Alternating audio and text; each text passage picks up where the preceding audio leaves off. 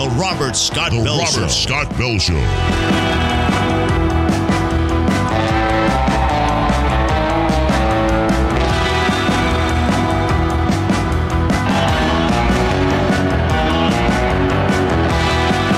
The voice of health, freedom, and liberty. The Robert Scott Bell Show.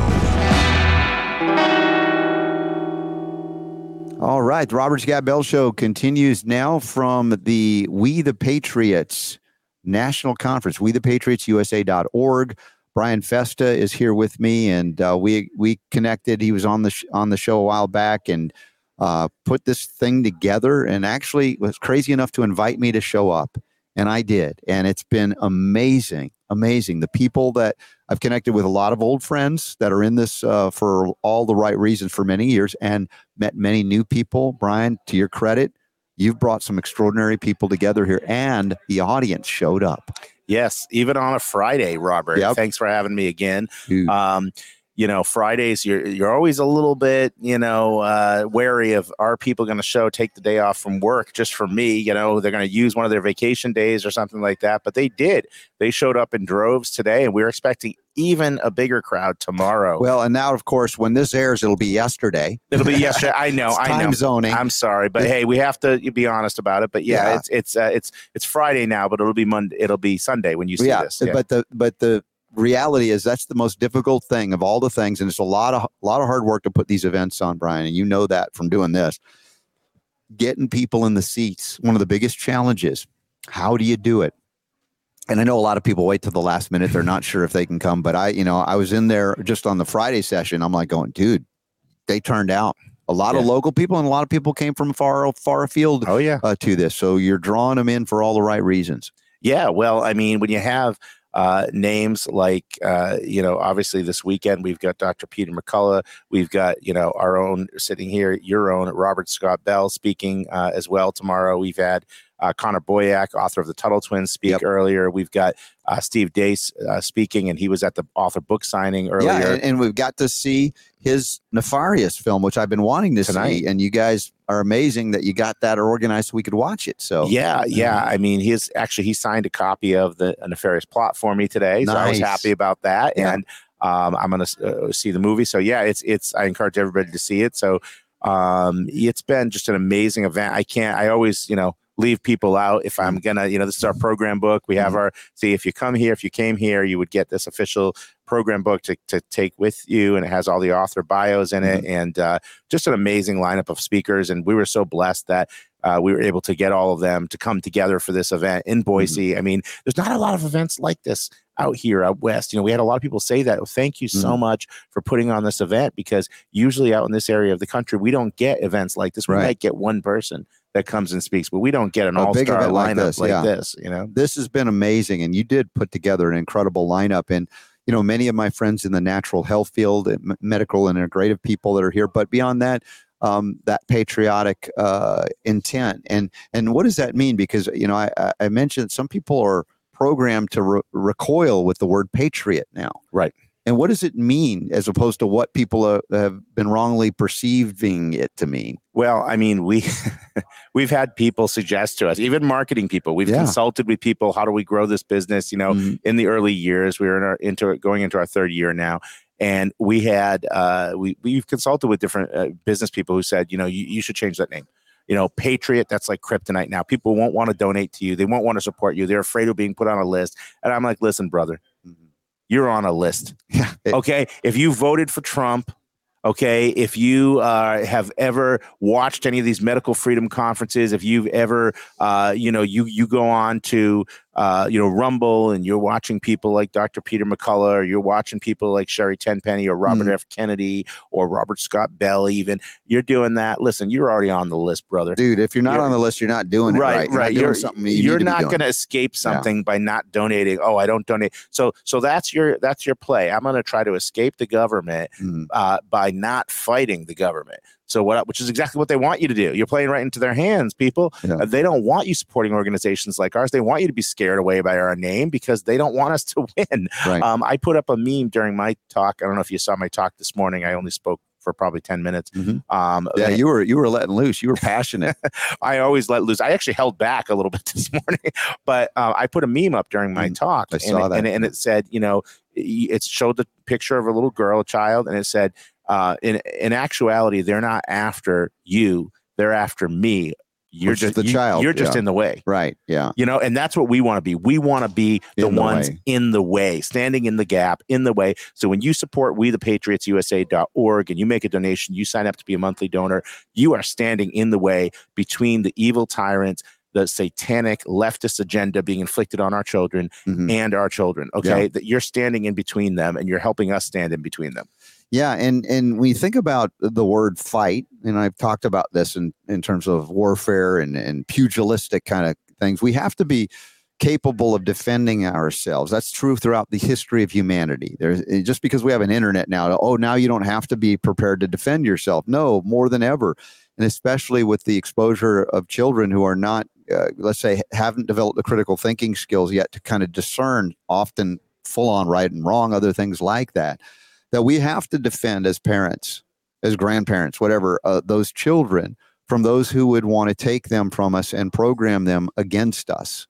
And whether you believe government is a benign force for good, which I think is somewhat naive, as our founding fathers had laid out for their posterity, that would be us, or whether you recognize maybe it's a necessary evil, the idea is minimizing the damage that it can cause as it claims control and ownership over you and your children and everybody it can. And this is the power-hungry nature of man, let's say, divorced from God. Yes. Yeah, I mean, that's what Michael Avoris was. He was one of our speakers. He was talking about that, about, this is a breakdown of morality and there's been a divorce from the natural law. The natural law comes from God. I mean, he's Catholic. He talks about the, Catholic teaching, but he says, listen, Catholic Church didn't invent this. God invented this. All right. It's the natural law. Yeah. All right. And that's what we're doing. We're fighting we're trying to fight the natural law. It's never going to end well. When you fight nature, it's never going to end well. He gave the example of the laws of gravity. You try to fight those, you're not going to win. Okay. Yeah. Nature's not very forgiving. Okay. And that's what we're trying to do now. We're trying to tell little boys that they can be girls, and little girls, they can be boys. We're trying to give them hormone therapy and surgeries when they're 5, 6, 7 years old. Come on. What kind of world are we living in? I think about my grandparents, and they can't believe it either, but I think about my grandparents. If they were alive to see this, because they're all gone now, of course, if they saw this world and what it's become, I mean, they couldn't have imagined in their wildest dreams that this would be accepted in the mainstream. Oh, you always knew you had some people that like to, go in a nightclub, dress in different clothes and whatever, that they understood that. That's was in the shadows, right? But to have that be mainstream in public schools, and you must do this, and you must use pronouns, and you must teach this to kids. I talked about during my talk on stage this morning, I talked about how, we had a teacher reach out to a kindergarten teacher that said she was going to be disciplined or fired possibly because she would not refer to a little boy in her class, a 5-year-old, as a girl. And the parents were pushing it and saying, you have to refer to her as a girl. She said, I'm not doing that. I'm a Catholic. It's against my religious beliefs. So this is the kind of stuff that we're dealing with. But we're fighting back against that. We're fighting back, as you know, on the medical freedom front for people, who have been disciplined, fired, lost benefits, whatever, due to vaccine mandates, people who are still being harmed by vaccines, people who are fighting for religious freedom, people who are fighting for their Second Amendment rights. Even we have a lawsuit we're about to announce on that. Environmental safety. We have the lawsuit against the U.S. EPA in the state of Ohio over the East Palestine, Norfolk Southern train derailment. We have that one. If you have a chance to talk to Kristen Megan or Tammy Clark, they're our expert witnesses. And if they get a chance to stop by, they would be great to talk to about that, because they are the environmental safety experts that are going to be serving as expert witnesses in that case. So you can find out all of this information on our website by going to WeThePatriotsUSA.org. And like I say, prayerfully consider a donation. And, we're just so grateful for all the support and all the people that came out for this conference. This was just an amazing event, and we're so happy that you were able to be a part of it. I'm just laughing because you know how many events are happening this weekend?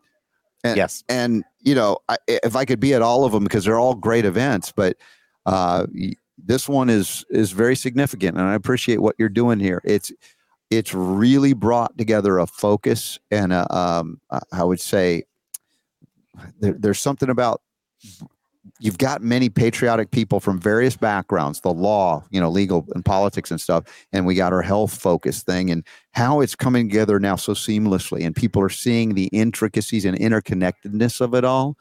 That's strengthening us. Because we're for too long, we're divided, we're conquered, we're isolated. And it's like, oh, that doesn't apply here. That principle you believe in, not here, not here. Now we come together and we go, oh, it's there. Oh, I see it there. I see it there.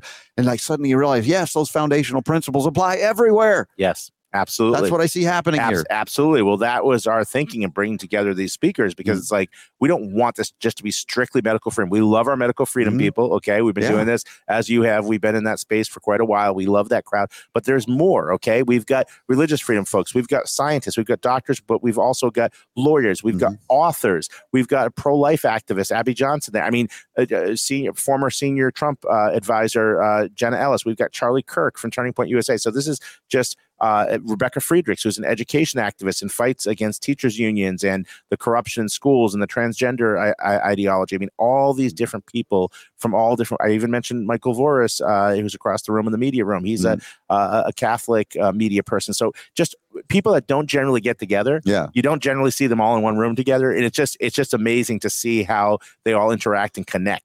Brian, do you ever look at what you've created here? And I know there's still a lot of work to be done. We're not saying it's over. It's never over. But do you ever feel like, oh man, am I punching above my weight class? Because you're doing amazing things. Going, how is this happening? All the time, Robert. Yeah. But it's all the time. Listen, I am not one of these people, these great people. I don't consider myself on that level at all, but I'm just happy to be along for the ride. I'm happy. I'm extremely grateful to God that he's allowed me to be a part of this and to run this organization with my amazing business partner who you interviewed in your Friday show. I think it was Dawn Jolly. Yeah, she's amazing. She's awesome. I'm so blessed to be able to partner with her and work with her and call her a very dear friend. So, I never imagined my life would turn out this way. Honestly, I remember Dr. James Lyons Weiler, who I think you had on Friday. Jack was on as well. I picked him up from the airport once for an event we did in Connecticut. And I said, so how's everything going? And we were just talking, catching up. And he said to me, well, I just never imagined my life would be this interesting. And I never forgot that because as things have unfolded for me, that keeps repeating in my head that I never imagined my life would be this interesting either. Wow. Yeah, dude, what you're doing, like I said, I'm so impressed. I'm glad we've connected and just admire, imagine, the work you're going through. We could look at each other and go, wow, how do you do that? And I do that a lot with my friends in this arena. We look at Peter McCullough and go, wow, how do you do that? But each of us has talents and skills and gifts, and we're all connected to the divine. If we acknowledge it and practice it, we can achieve what I said, punching well beyond our weight class, because with God, all things are possible. Absolutely. Amen. Yeah. And without him, all the bad things are inevitable. Right?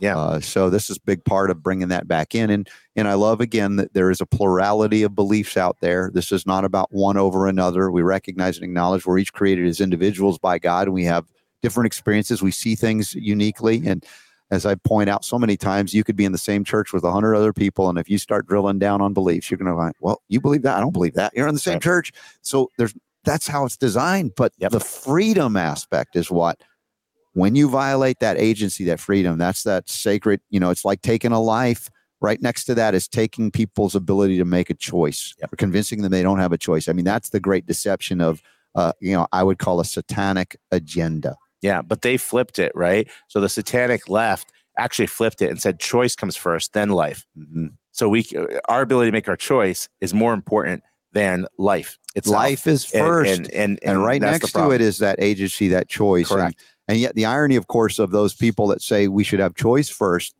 anybody that wanted to choose not to get a jab, not to get an injection, not to wear a mask, not to no, that choice is not we can't let you have that choice. So, right. Exactly. And that's what we were fighting is, and fighting it in the courts, we're looking at the arguments. They tried to talk out of both sides of their mouth and say, my body, my choice, but yet not when it comes to vaccinations, like you said, or COVID shot, which of course isn't even a vaccine, as you know, but, we can make our own medical decisions, but only if it's the kind of medical decisions that the FDA, the CDC, and the AMA, and the AAP, and all of the other alphabet soup agencies and organizations approve of. Do you remember that the old communist joke? You can have any East Germany, whatever. You can have any color car you want as long as it's black. Yeah.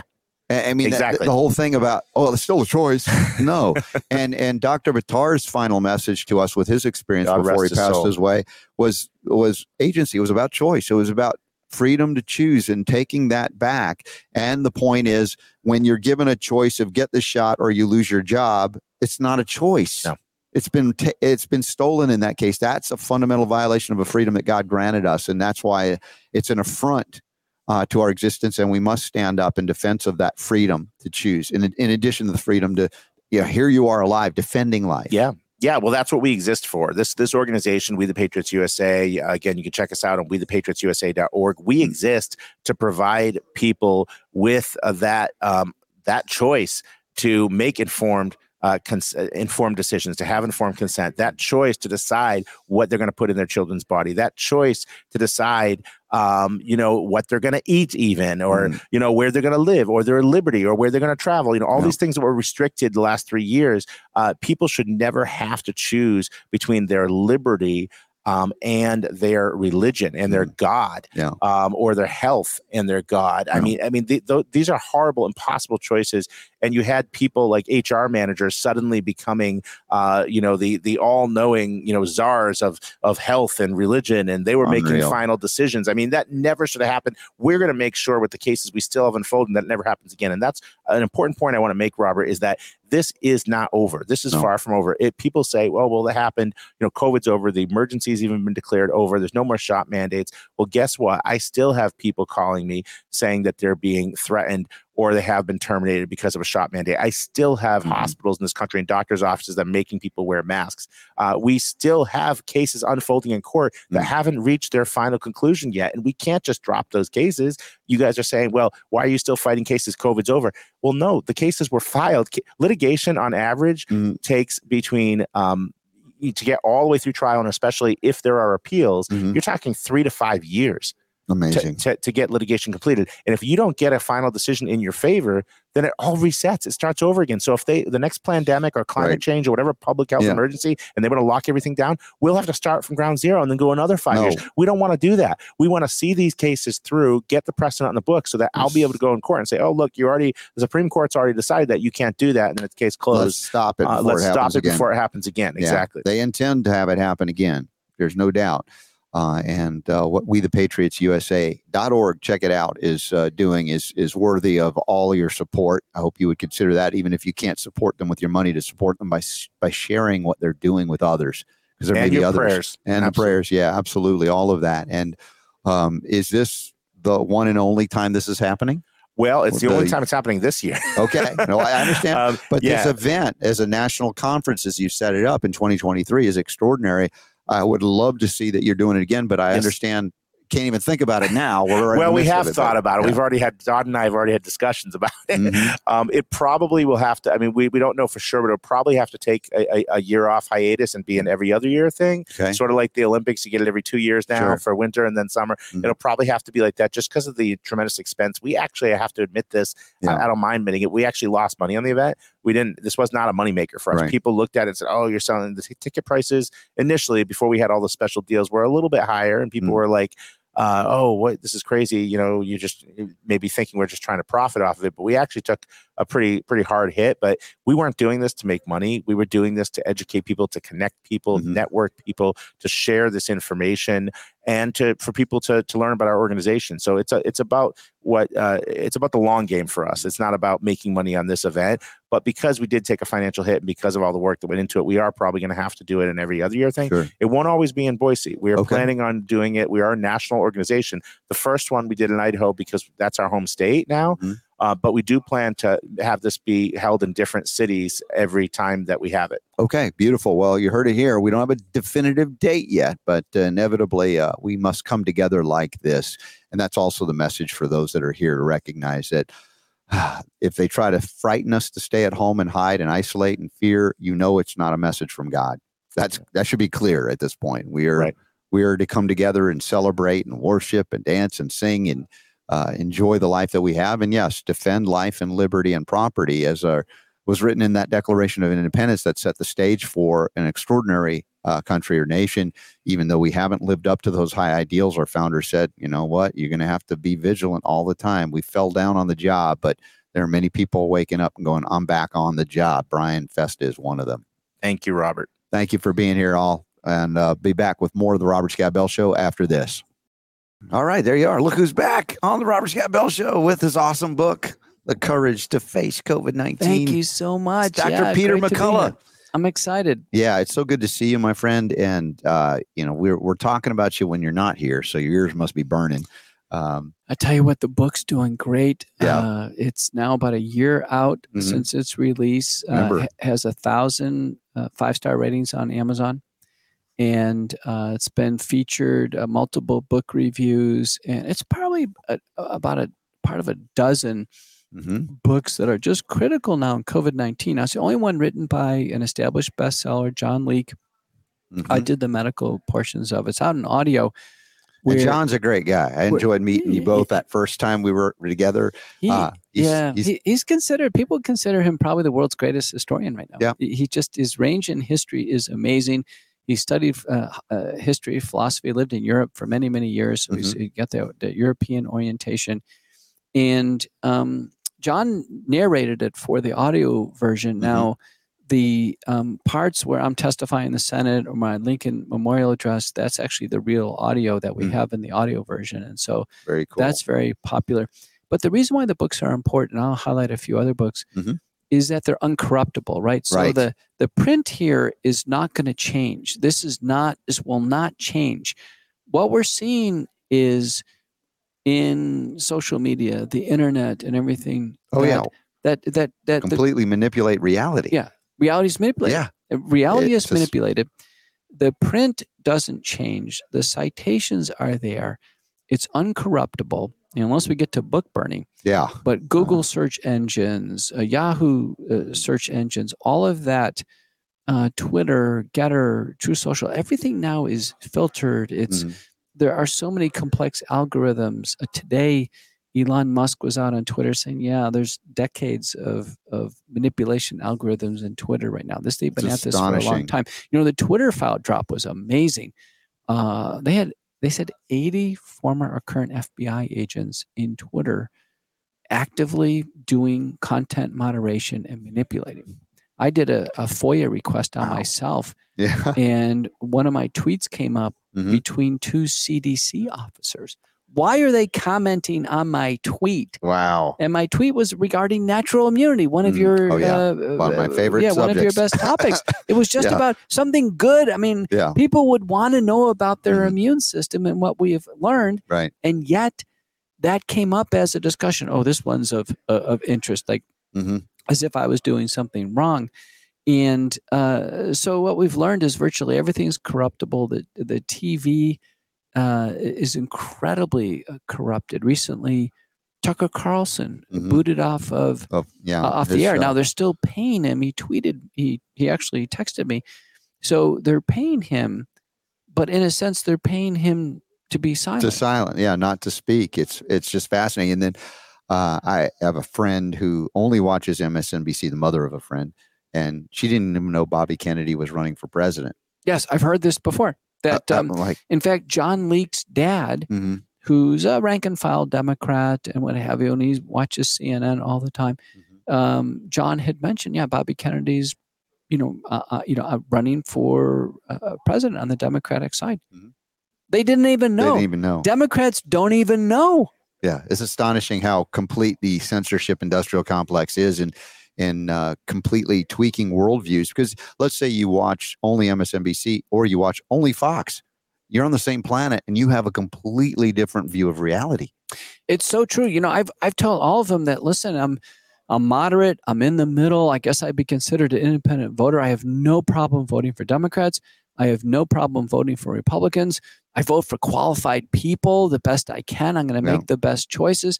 And people look at me like they're terrified. They're terrified of somebody who is actually independent, that's actually a critical thinker. They're terrified. So I think this has been very bad. I think it was either during the Clinton or the Bush administrations where they suspended this fair balance rule in the media. Remember, the media used to have fair balance. So if there was an issue, They had to present both sides of it. When they suspended that, what happened was stations essentially became tribal. They became either Democrat or Republican. And so, for instance, I think everyone would agree that CNN is a Democratic station. And so the problem there is when the Democrats, for instance, have the White House, CNN becomes basically state media. Mm-hmm. When the Republicans have the White House, then Fox becomes, or Newsmax becomes state media. Like that, yeah. So the problem with a Republican or a Democrat, or they change it to, a liberal or a conservative media outlet, is the fact that they become state media whenever's in power, and there's no fair balance. The other thing that's very interesting regarding right wing and left wing is how the extreme right wing and the extreme left wing are almost the same. Yeah, it circles right around and they connect again. Yes. So example is on both sides of that, vaccination. Vaccination. Both sides of extreme right, extreme left, they took the vaccines. Yeah. Another example is on the extreme right and the extreme left, restriction of civil liberties.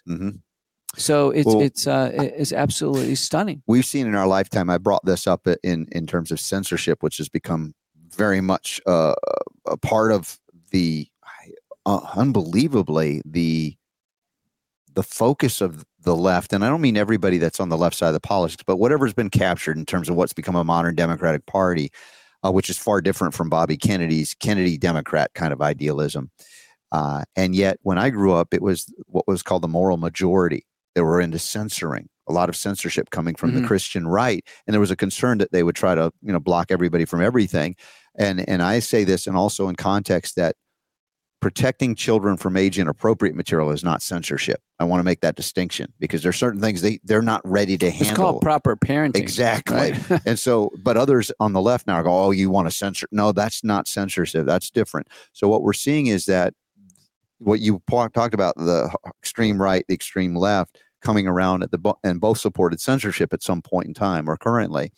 And you've seen the manipulation of Wikipedia, how that's been controlled because anybody that had a viewpoint other than the of what could be considered a pharmaceutical construct because of the profit taking and making of drugs for treatment of disease, even if it wasn't evidence of a lack of that substance for the treatment, they had to correct and make those scientists and doctors who dissented from whatever consensus was at the time, you can't listen to them or else you will be discredited too. Or they, for instance, people can go on my Wikipedia page, Dr. Peter McCullough, and they use the word misinformation. Now, the word misinformation has never appeared in any of my manuscripts, any of my publications. It doesn't exist in medical science because there's only data and two or more points of view. Misinformation was born. There's a word in the 1500s. It was used extensively during Nazi Germany in propaganda campaigns. It was Washington Post Word of the Year in 2018 because it was used in partisan politics. And then it became the word in the COVID-19 pandemic. But misinformation on my Wikipedia page, which I can't control. I don't even know the people who write it. No, and you can try to change it. It'll change back immediately. Right. And the one of the person, last time I checked, he had made 275 entries on my page. Wow. Is called the Altman. And he's some person or woman. Heard about that. Yeah. Woman, excuse me. Gesundheit in advance. There was some woman or man in Illinois who's all over my Wikipedia page. And what, excuse me, what people don't understand is that Wikipedia, you and I can't control that.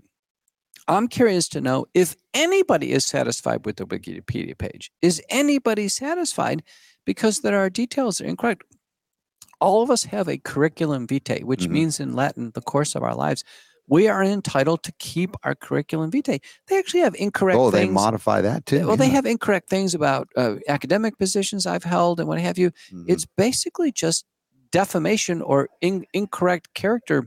Yeah, assassination to some degree. Portrayal. So Wikipedia ought to just honestly go off the air.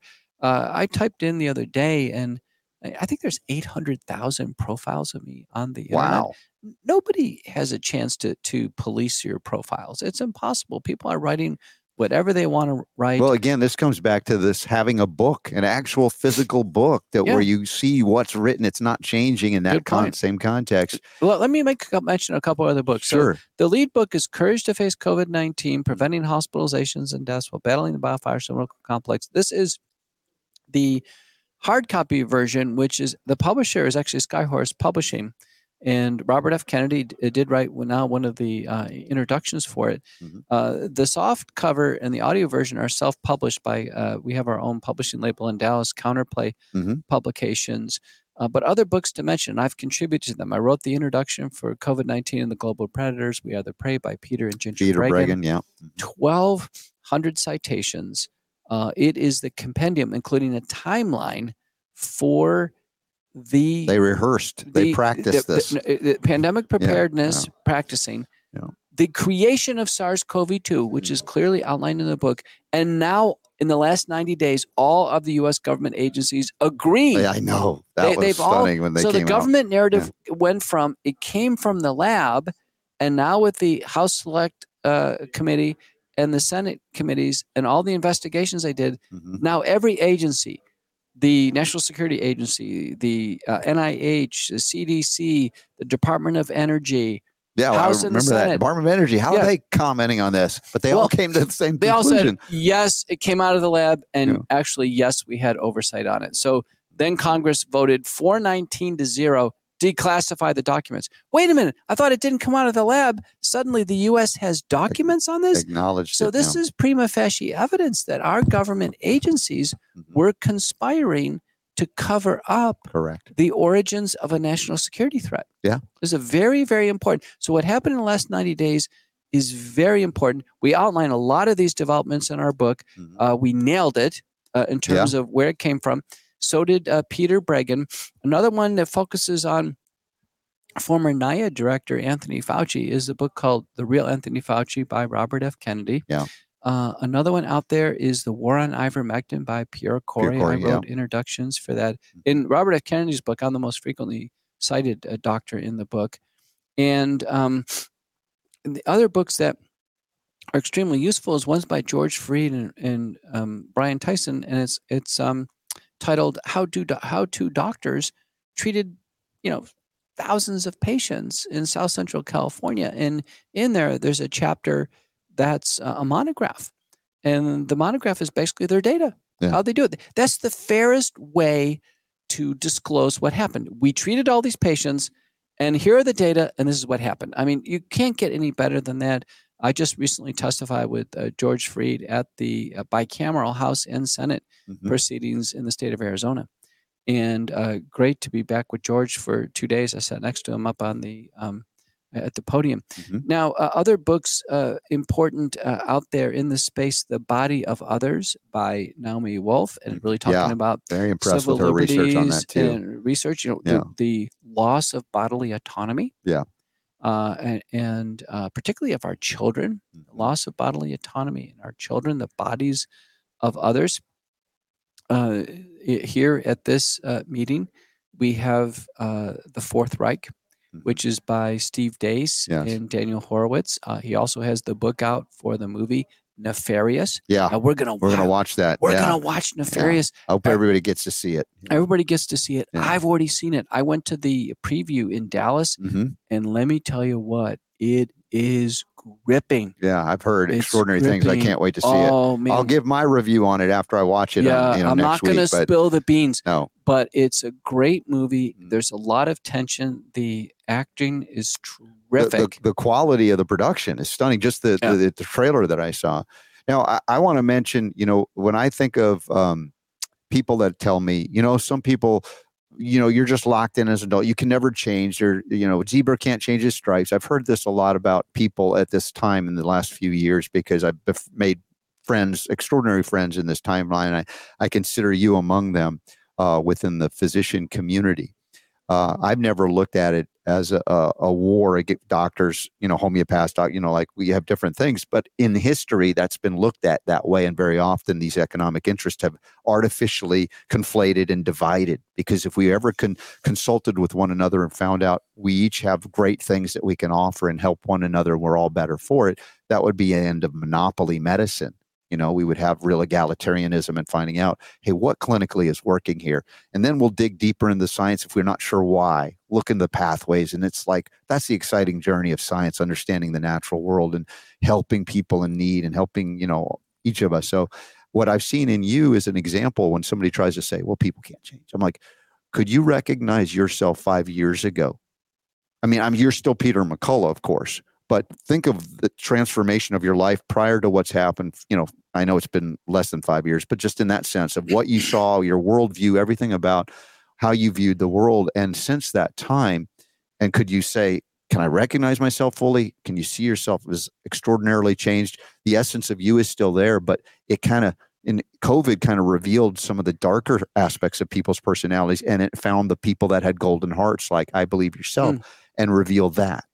It's true. None of us could anticipate that the pandemic would drive such collaboration. And I can tell you, as an allopathic doctor, the training is very arduous. It's long. I mean, from the time I graduated from high school to the time I'm fully baked was 17 years. Yeah.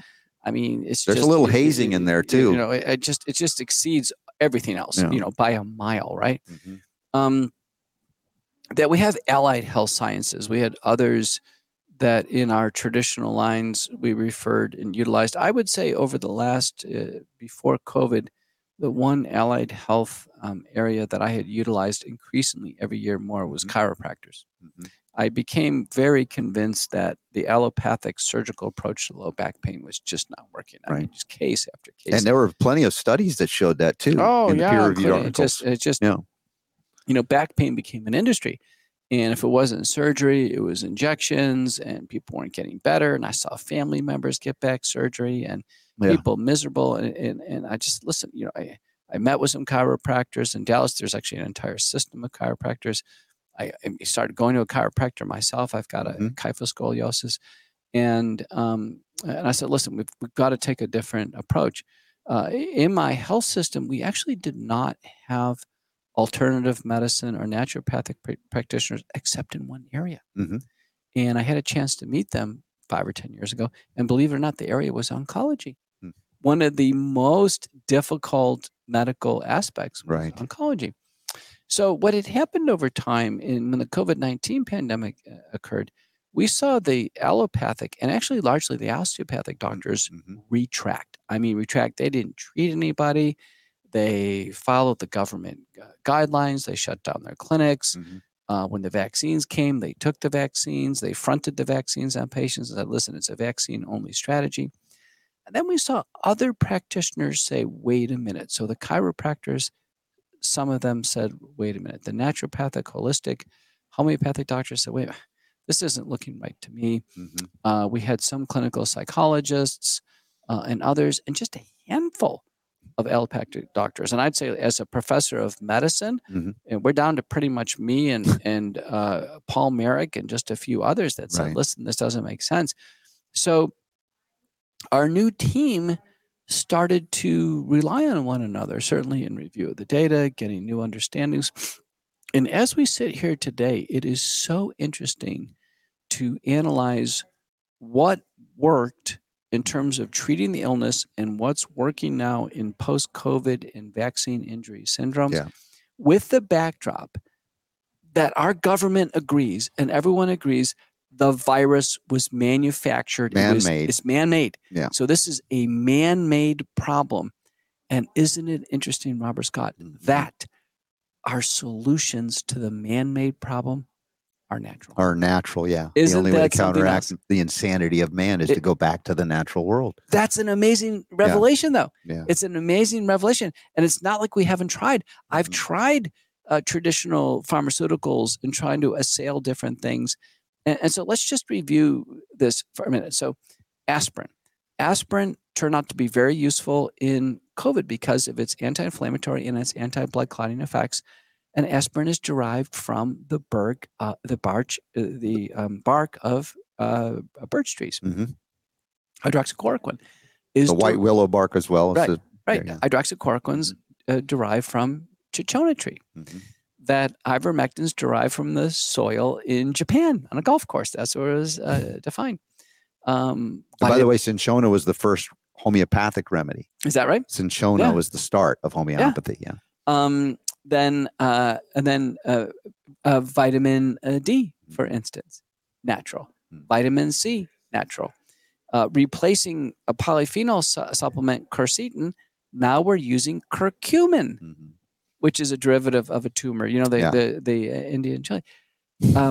Isn't this so interesting? A very valuable part of our armamentarium has been corticosteroids, which are natural, right? I mean, they're derived from natural, and then you can synthesize anything, of course. And right, but the idea is, so it's largely now. It's not that we don't have other products. The monoclonal antibodies, which were high-tech operating warp speed, they were safe and effective, and they worked.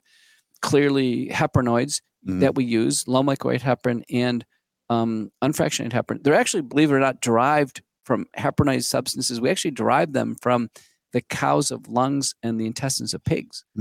So they're not designer drugs made in a pharmaceutical factory.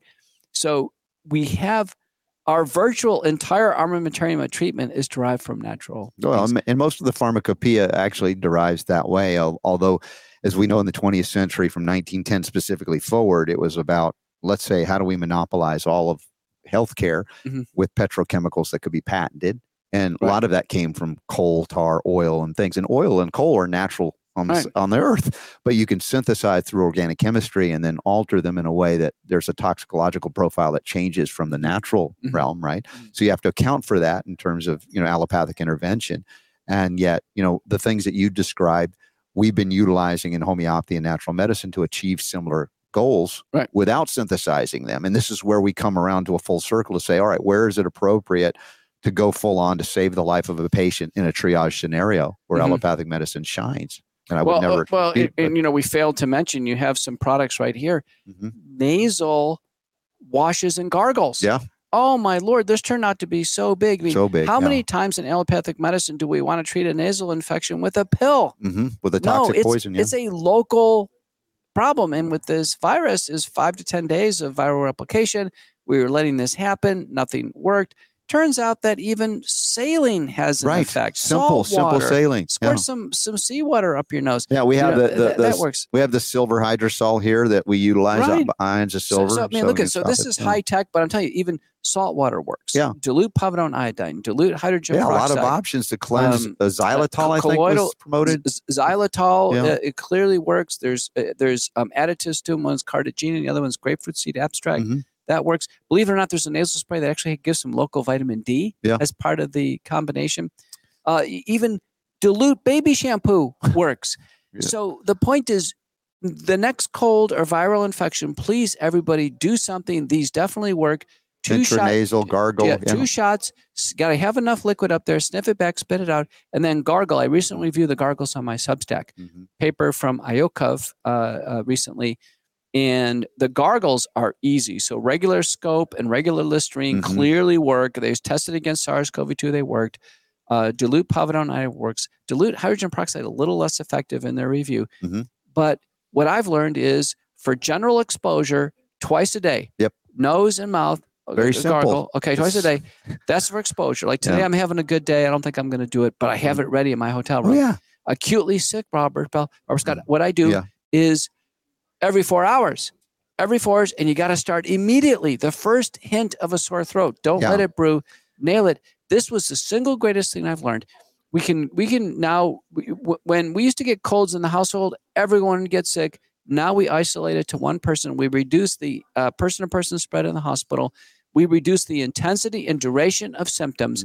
And by that mechanism, ultimately improve outcomes. And it makes everything else that we use more effective. Exactly. And of course, you're not, let's say, intoxicating patients and making them worse in the process, because that's the problem. Even if we can succeed sometimes in stopping it, the question is, what is the outcome? And a lot of the studies on the traditional vaccine schedule, we've heard from Paul Thomas, Brian Hooker, and found out they didn't consider the long-term ramifications of stopping the expression of certain childhood, ailments, illness, diseases, rites of passage.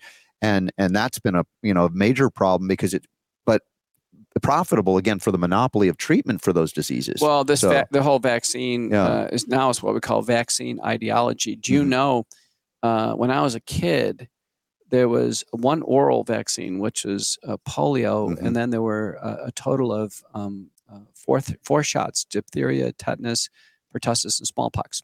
That was it. Yeah, that's what I got. Now a kid today, 72 shots, 16 antigens, and now you add in SARS-CoV-2. We're looking at over 100 shots.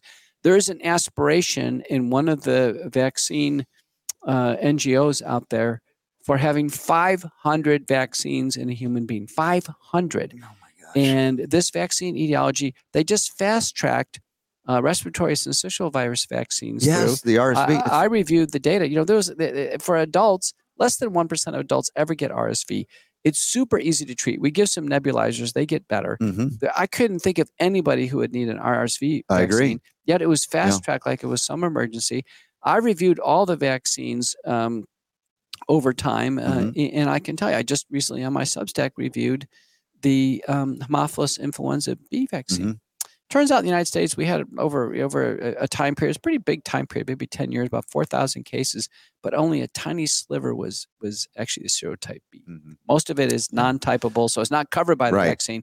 Now, of those who got serotype B, 74% were vaccinated. Yeah. And so the vaccines didn't work. Same thing, at least half of the mumps and measles outbreaks are fully vaccinated. And this is the thing. There were people, when I first interviewed you, and my audience would go, well, that Peter McCullough, he still believes in that fill in the blank in terms of vaccines. And it's like the entire physician community had been programmed into a belief system and never really investigated it. And I said, give time. Well, that's fine. We were programmed, but we weren't actually carefully reviewed. In medical school and residency, there was no review of the studies of vaccines. We were simply told they were safe and effective. And we're so slammed with ICU care. Oh yeah, that's what I talk about, the hazing. You were never allowed a moment to go, wait a second. So the vaccines are in the background. They're just kind of given. We're told they're safe and effective.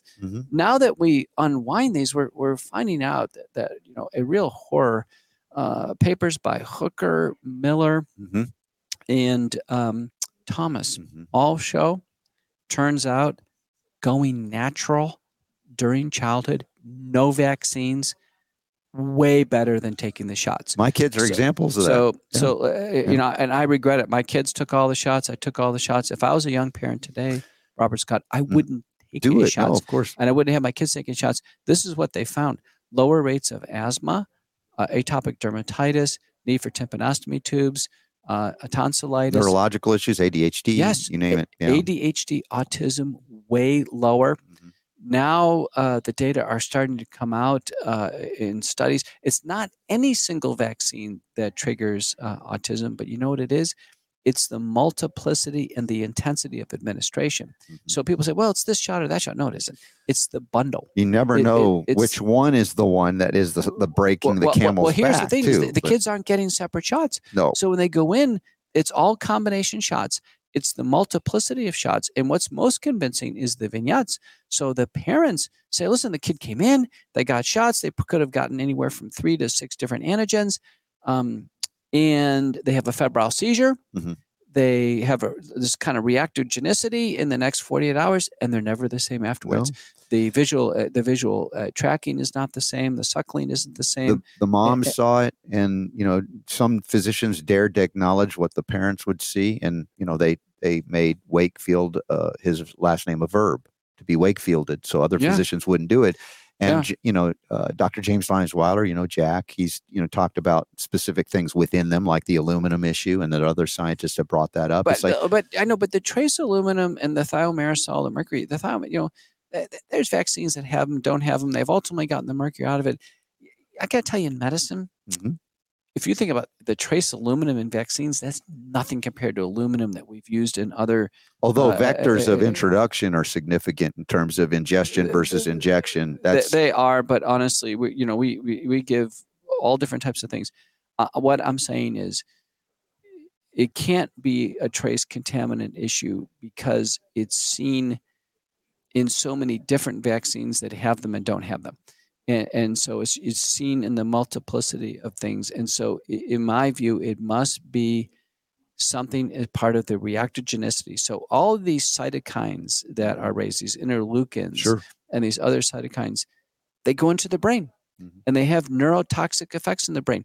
Do you know that some of the illnesses, let's say rubella, that is a form of a meningoencephalitis? The bug is actually not causing the damage. It's the cytokines that it raises. So when you give the rubella vaccine, you're raising those same cytokines. Exactly. The same thing is true with measles. But people have reported after hepatitis B. What I'm saying is if you take a child who's young in the neurodevelopmental stage, and you probably give them any bundle of vaccines, if a child is predisposed, and right now the only risk factors for autism we know about are older adult parents and then siblings with autism, you take that bundle and boom, in the wrong person at the wrong time, you'll have a case of autism. Autism, when I was a kid, 1 in 10,000. It was not something I encountered as a kid. Today is 1 in 36. Yeah. 1 in 36. Yeah. And we look at all of these things. I talk about metabolic bio-individuality. We have things, all of us in common, but we have strengths and weaknesses. I talk about a constitutional type. We can identify that various forms of, ancient medicines, Eastern medicines, Ayurvedic medicines, even homeopathy. We look at these bodies differently and recognize that the very same exposure in one body may manifest little or nothing in terms of symptoms, and one would be devastated, killed, or even, paralyzed.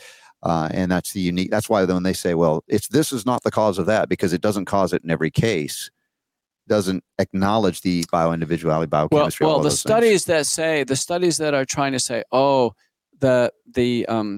the A vaccine doesn't cause autism, and those papers are out there. There's one from Denmark that was basically it's the same study, a little different sample, but it's from the Danish National Registry. One paper was in New England Journal of Medicine. One paper was in Annals of Journal of Medicine. First author for the New England is called Madsen. Those papers are just horribly flawed. So what they do is there's a bundle of vaccines. So if you take MMR out of the bundle and say, well, in administrative data, if we didn't see the MMR there, if it's there or not there, there's no association with autism. Somebody came right after them and published a paper and said, listen, if you think the MMR is not there, we reviewed the charts and they gave the MMR. It just never got uploaded to the data system. So they have mixed groups on either side and they can't find the signal. So that's the Madsen, the Danish. Keep redoing the data until you get the results you want. Well, no, it's just if one has an interest in not finding an association when it's there, it's called a type 2 error. If one wants to not find an association, just do a sloppy study based on ICD coding. Oh, we don't see it there. Sorry, it's not associated. Exactly. That's far less compelling than the Hooker, Miller, and Thomas papers that show, listen, going natural versus a bundle, that's a clear difference. And there are vignette papers published where, again, there's a febrile seizure, what have you, the child's neurodevelopmental course has changed. You can't make that go away. There's no administrative said it goes away. So when the Institute of Medicine came out in 2004 on immunization and said, we can't confirm that the vaccines cause autism and we can't rule it out, but autism is important. That was an important statement. And that all of these organizations that have just said categorically the vaccines don't cause autism, to me, that sounds like scared doctors. Who don't want to look at the data. I agree. Listen, these discussions are so important to have. The engagement, we talk about even argument. It's part of the scientific process. And it's like, not because we're trying to dominate one another, but because this is how we become better. We understand more about the world around us and within us by engaging in this and taking data and studies and pulling them apart, all of this is good and healthy. And for some reason, censorship has now become the norm in what we call science that's not science anymore. And we're entitled to evolve our thinking over time. So you mentioned that you yourself had vaccines as a kid, but your kids didn't. Now, I'm evolving too. I took all the vaccines. My kids took all the vaccines. But I can tell you, my kids' vaccines are unlikely to take them, because there's going to be an evolution or there's going to be selection. People say, well, Dr. McCullough, what would you do now? Personally, if it was me right now, let's say I was a little bitty baby, I wouldn't take any vaccines, and then it would all be risk stratified. If I'm going to healthcare, I'll probably take the hepatitis B vaccine. If I'm going to go to India or the jungle and I'm worried about yellow fever, I may take that one.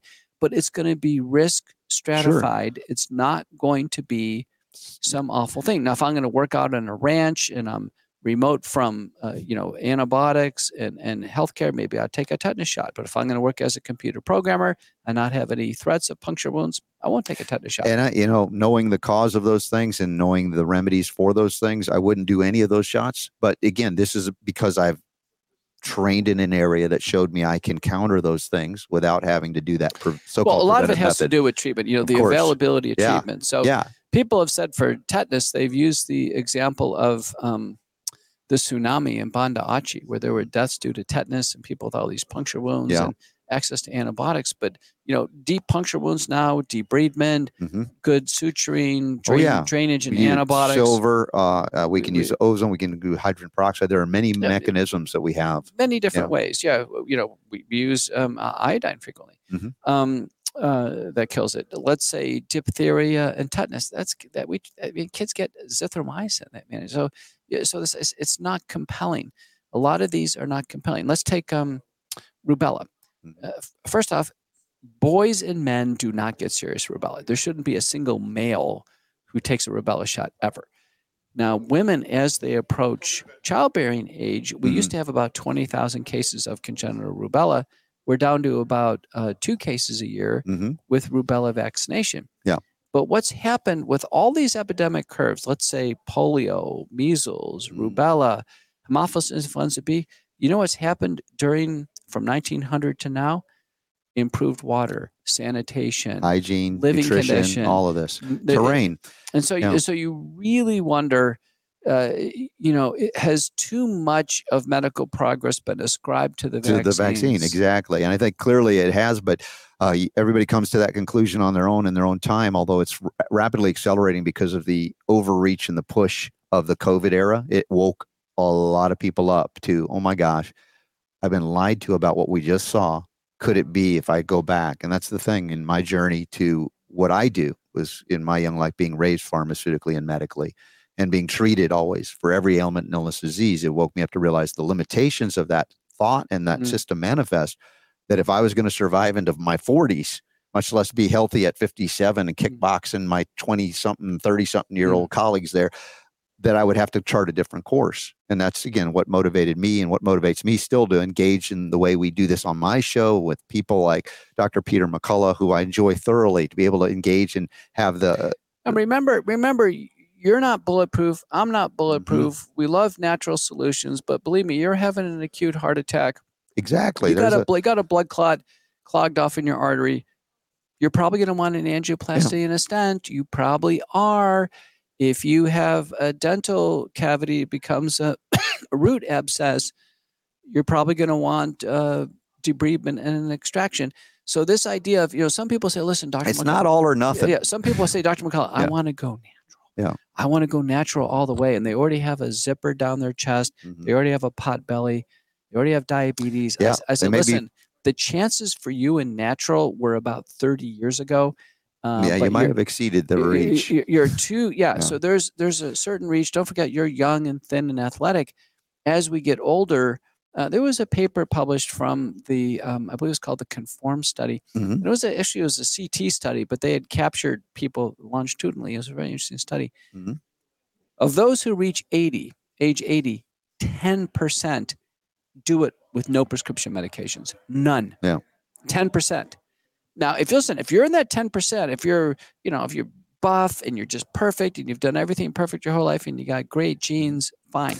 Yeah. But I can tell you, 90% of people end up with something, diabetes, already developing blockages. They have cancers, and I don't want anybody out there to think that everything can be handled without standard allopathic medicine. And I've never argued that, just so you know. I'm not antagonistic to interventions of an allopathic variety, and also I defend the freedom to access that. The problem, of course, comes from the other side when they say there's no option there in the other realm, and we block it out. That's been the historical antagonism situation. Not that we say there's no option. It's just that we don't know about it. Well, yeah, those that have controlled the narrative don't want us to know about it, as we found out, the suppression. I honestly didn't know. Yeah, exactly. And that's the point of why we have these intelligent discussions, debates, and all of that. And the things I've learned, I didn't know either until I learned them and applied them. And it's like anything. And so, folks, give yourself a break. If you don't know something, give me a break. I don't know something, give Peter a break when he doesn't. We all are here to learn and go through it. And there's been an extraordinary learning curve. And I credit Dr. Peter McCullough for being open and honest and integrity and forthright, right there out there going, I don't know something and I know something. And let's go forward like that. And we can all be pals in the meantime. Have a great time doing it. Thank you.